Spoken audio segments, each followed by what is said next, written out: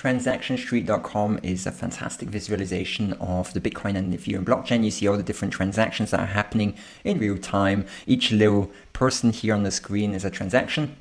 And as you can see, there are many people or many transactions waiting on the Bitcoin side, and on the Ethereum side, now transactions are pouring in. So even though the blocks for Ethereum are a lot faster, there's still a lot of Ethereum transactions that are clogged up and waiting to pass. And the amount of gas that has to be paid at the moment is pretty high. So definitely not good. The median transaction fee on Ethereum side is at $3.42, so not much lower than on Bitcoin. So something definitely has to happen for the scalability and the fees for Ethereum to succeed and bring a lot more users into the DeFi space.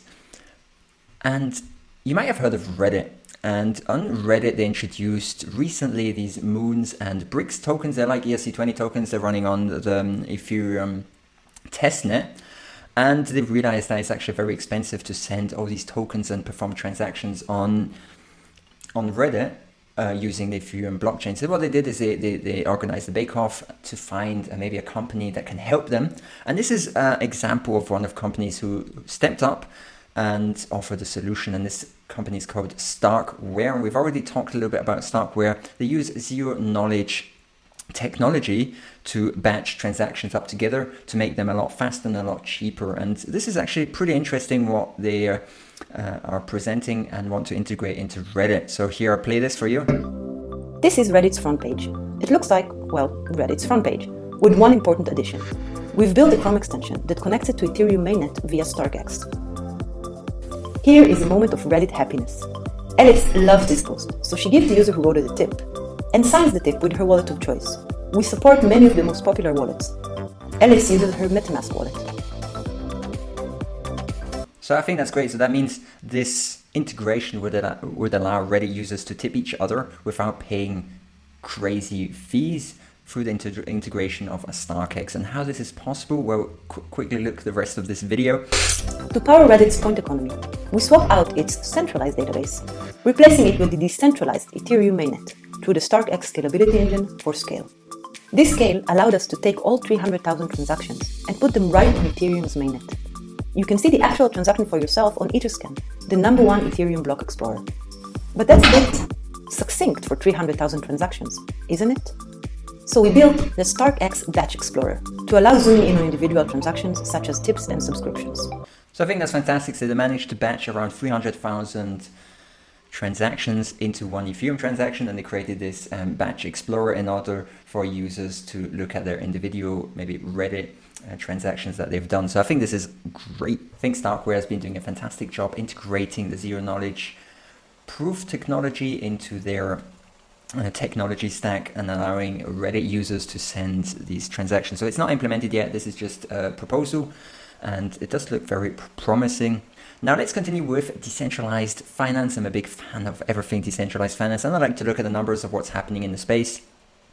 The total decentralized exchange volume for the last 24 hours is at $254 million US, and the total decentralized exchange USD volume in the last 7 days is at $1.8 billion US. So crazy amount of growth. Here you can see the top decentralized exchanges by volume.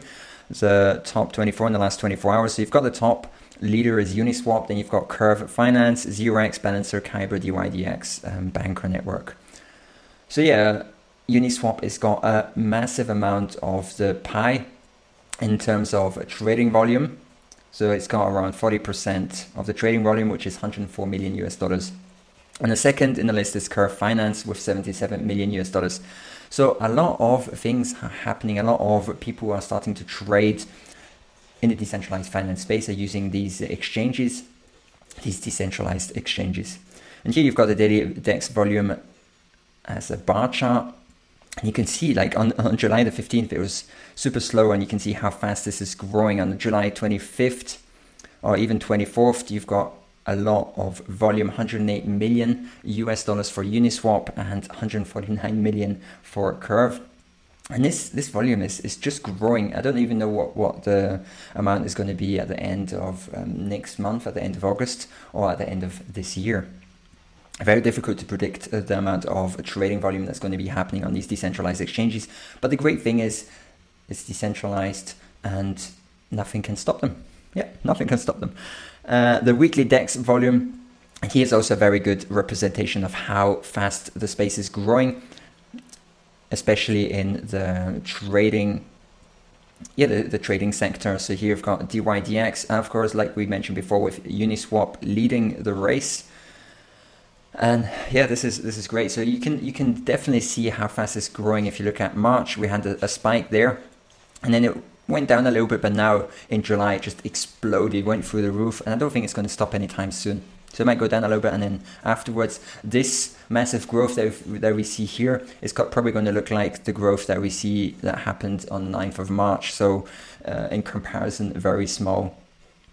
And if there are any other ones, I recommend that you check this out for yourself. I couldn't go over everything, but I think it's super interesting. I got these graphs from Dune Analytics. I'll put the link down below so you can look at it. Next, let's talk about something super important for decentralized finance.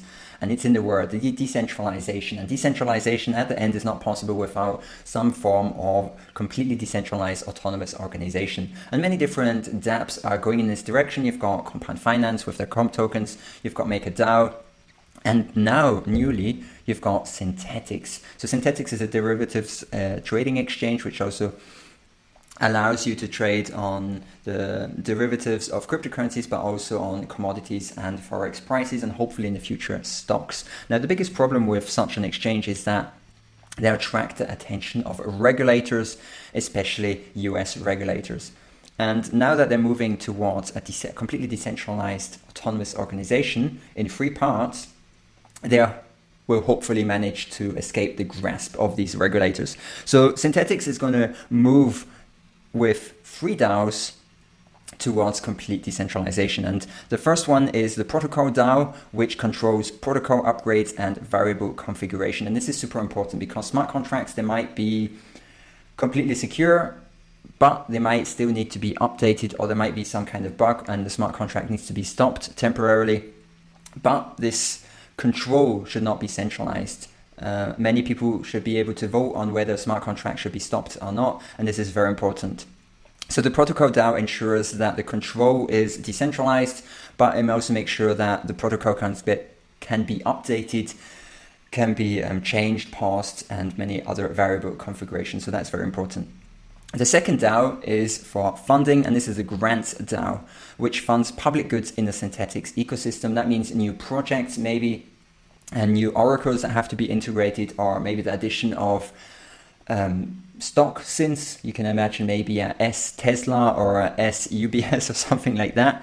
And all these decisions have to be done by a decentralized autonomous organization, and they also have to receive funding for it, and that would be done through the grants DAO. And last but not least is the Synthetix DAO, which manages and deploys funds to contributors and other project needs. So that's more or less an administrator fund, which allows the company to grow, but still in a decentralized manner. So I think it's great that Synthetix is moving towards a completely decentralized autonomous organization. And yeah, there's a lot of good that come out of that. First of all, regulators are not going to be able to step on Synthetix toes, trying to prevent them from selling unlicensed securities or unlicensed derivatives, or whatever kind of regulation that pops up in their head. Basically, Synthetix can just move forward with what kind of derivatives they want, and they can start conquering the traditional derivatives market, which, like I mentioned before, is just crazy massive in terms of US dollars. It's like I think in a 50 trillion plus, 100 trillion, something like that.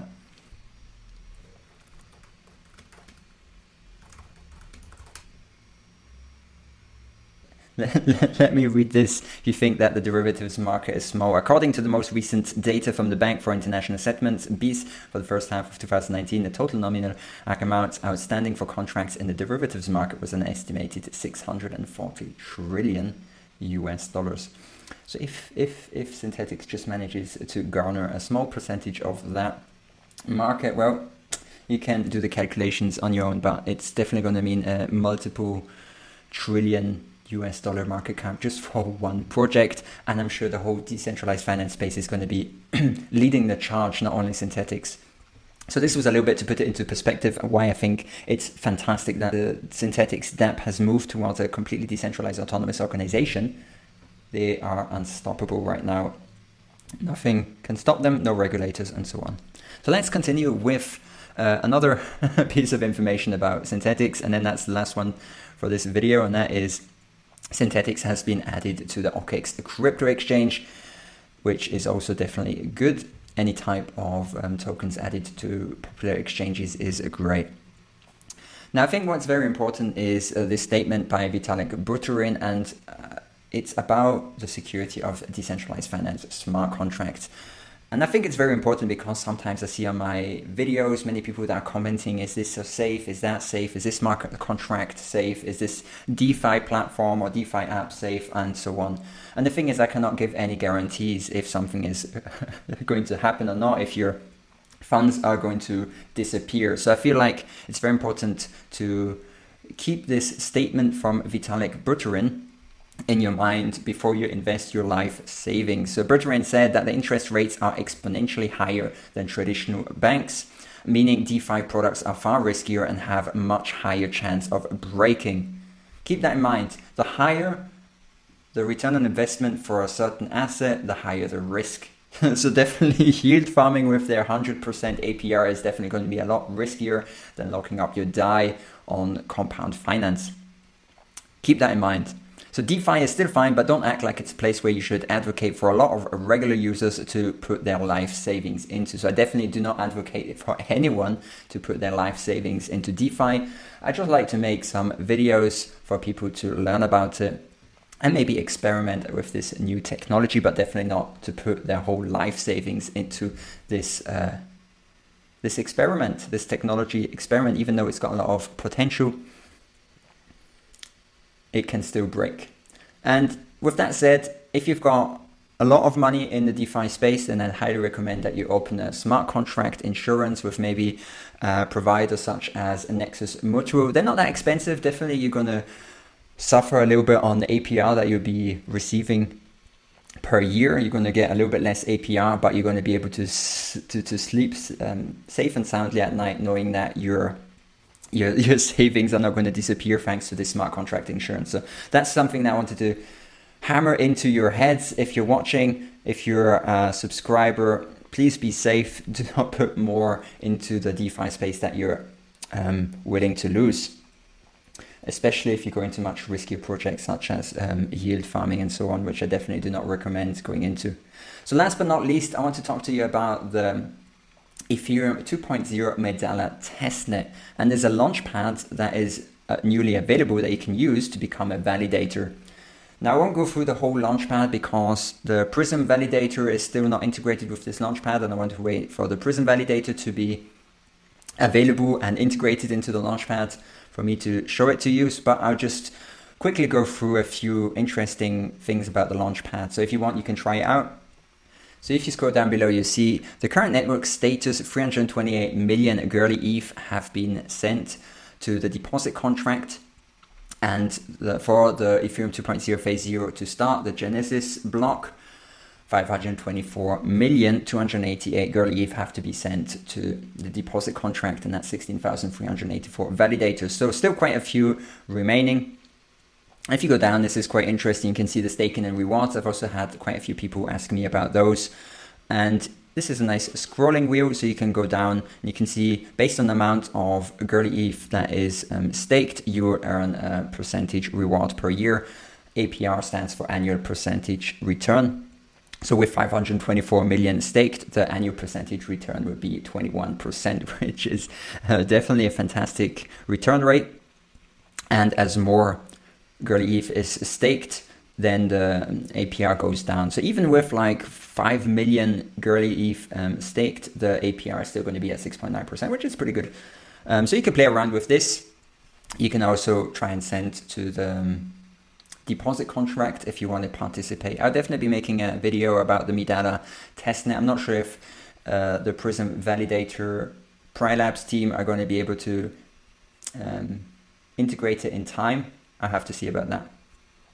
So yeah, if you scroll down, you've got some more information about the timeline and milestones. What I think is great is when you click on Get Started, it will tell you everything you need to know about being a validator, about locking up your ETH, that it will be locked away for more or less 2 years. You won't have any access to it. You cannot withdraw from your deposit contract onto phase 2. So that's something that you have to be aware of.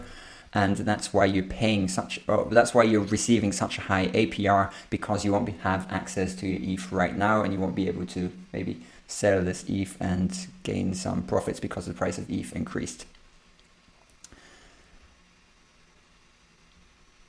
And last but not least, I found a funny website if you're interested in betting on the outcome of ETH2 launch, if it's going to happen in November or not. So it's on Omen.eth. It's a decentralized application that allows for users to bet on different outcomes. And this outcome is, will Ethereum 2.0 phase 0 launch before 2021? And here you can bet on it. And the outcome probability, yes, is 64%. And the price of that is 0.64 cents. And if you believe that Ethereum 2.0 is not going to launch in 2020, then you could buy the Node token. And each of those is 0.36 cents. So a very interesting concept if you want to bet with someone, or if you want to just hedge against the fact that it might not launch. I don't know. I thought it would be interesting to share. So with that said, I hope you found this video interesting, and I'll catch you in the next one. If you've got any comments, leave them down in the comment box below. With that said, I'll catch you in the next one. Have a good one. Bye-bye.